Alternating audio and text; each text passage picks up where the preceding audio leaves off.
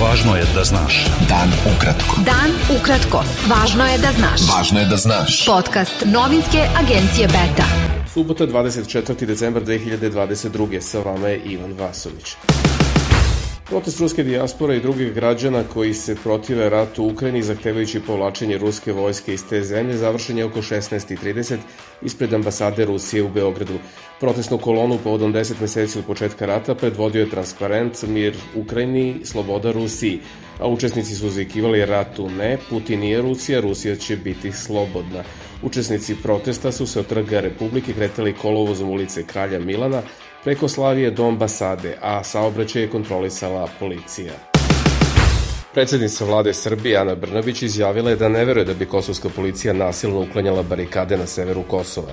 Novinarima je rekla da ne zna kako može da se razgovara o francusko-nemačkom predlogu u Kosovu kada još nije primenjen briselski sporazum.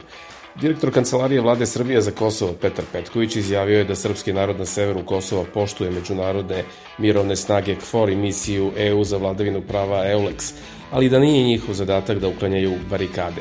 Petković je pozdravio izjavu komandanta KFOR-a da to pitanje mora da se rešava dijalogom, ništa na silu, ništa onako kako preti premijer Kosova Aljbin Kurti. Predsednik odbora Skupštine Srbije za spoljne poslove Borko Stefanović zakazao je za sredu 28. decembar sednicu tog tela na kojoj će biti razmatrani nacrt rezolucije o usaglašavanju spoljne politike Srbije sa Evropskom unijom i uvođenje određenih sankcija Rusiji. Stefanović je za tu sednicu najavio izveštaj i analizu Ministarstva spoljnih poslova o usaglašenosti spoljne politike Srbije sa EU.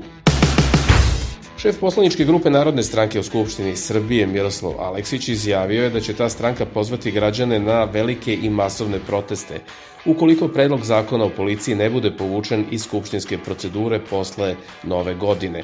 Aleksić je u intervjuu za list Nova kazao da je nacrt zakona o policiji tačka ključanja o kojoj Srbija ne sme da ćuti i da mora biti povučen iz procedure, prenela je Narodna stranka.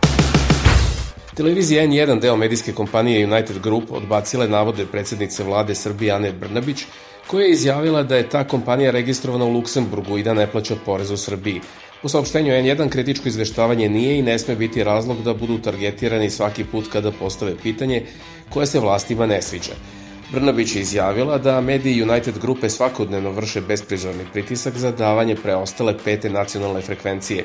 Iako je ta grupa registrovana u Luksemburgu, to nisu srpski, već prekogranični mediji. Ne plaćaju porez u Srbiji, kao ni nadoknadu udruženjima autora muzike, filmova i izdavačima za sadržaj koje koriste u proizvodnji programa, rekla je između ostalog Brnabić.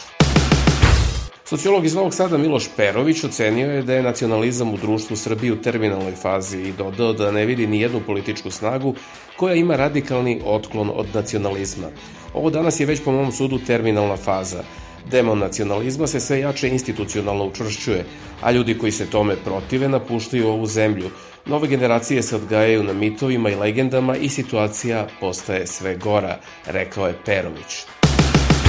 Zamenik predsednika Lige socijaldemokrata Vojvodine Dejan Čapo pozvao je Republički zavod za statistiku da objasni prve rezultate popisa stanovništva i pitao kako je moguće da je broj stanovnika i broj birača u Srbiji gotovo isti.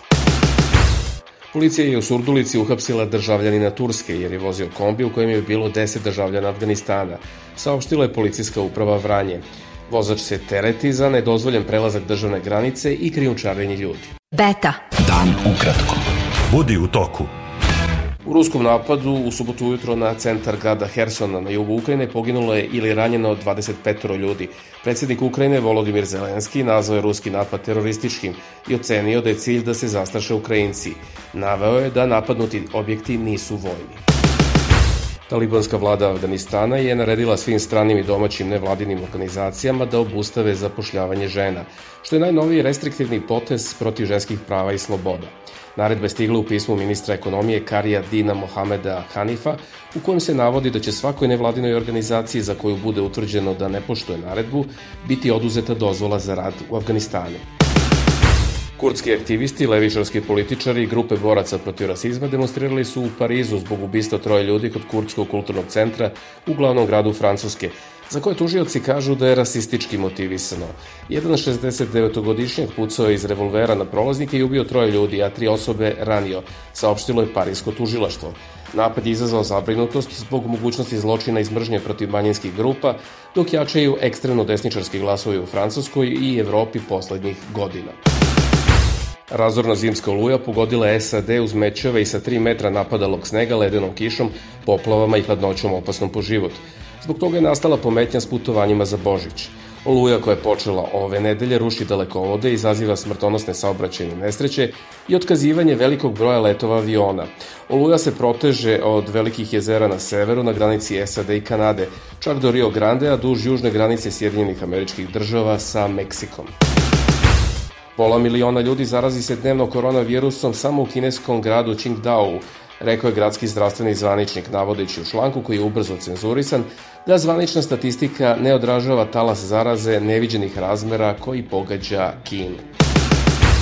Američka vojna komanda koja obezbeđuje praćenje napredovanja Deda Mraza dok isporučuje poklone na Badnje veče, saopštila je da koronavirus i razorna zimska oluja koja je pogodila SAD neće sprečiti Deda Mraza da isporuči poklone.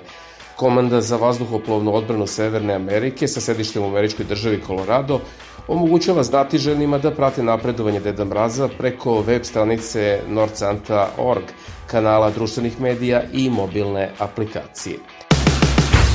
Bio je to pregled vesti za subotu 24. decembar. Sa vama je bio Ivan Vasović. Pratite nas i sutra.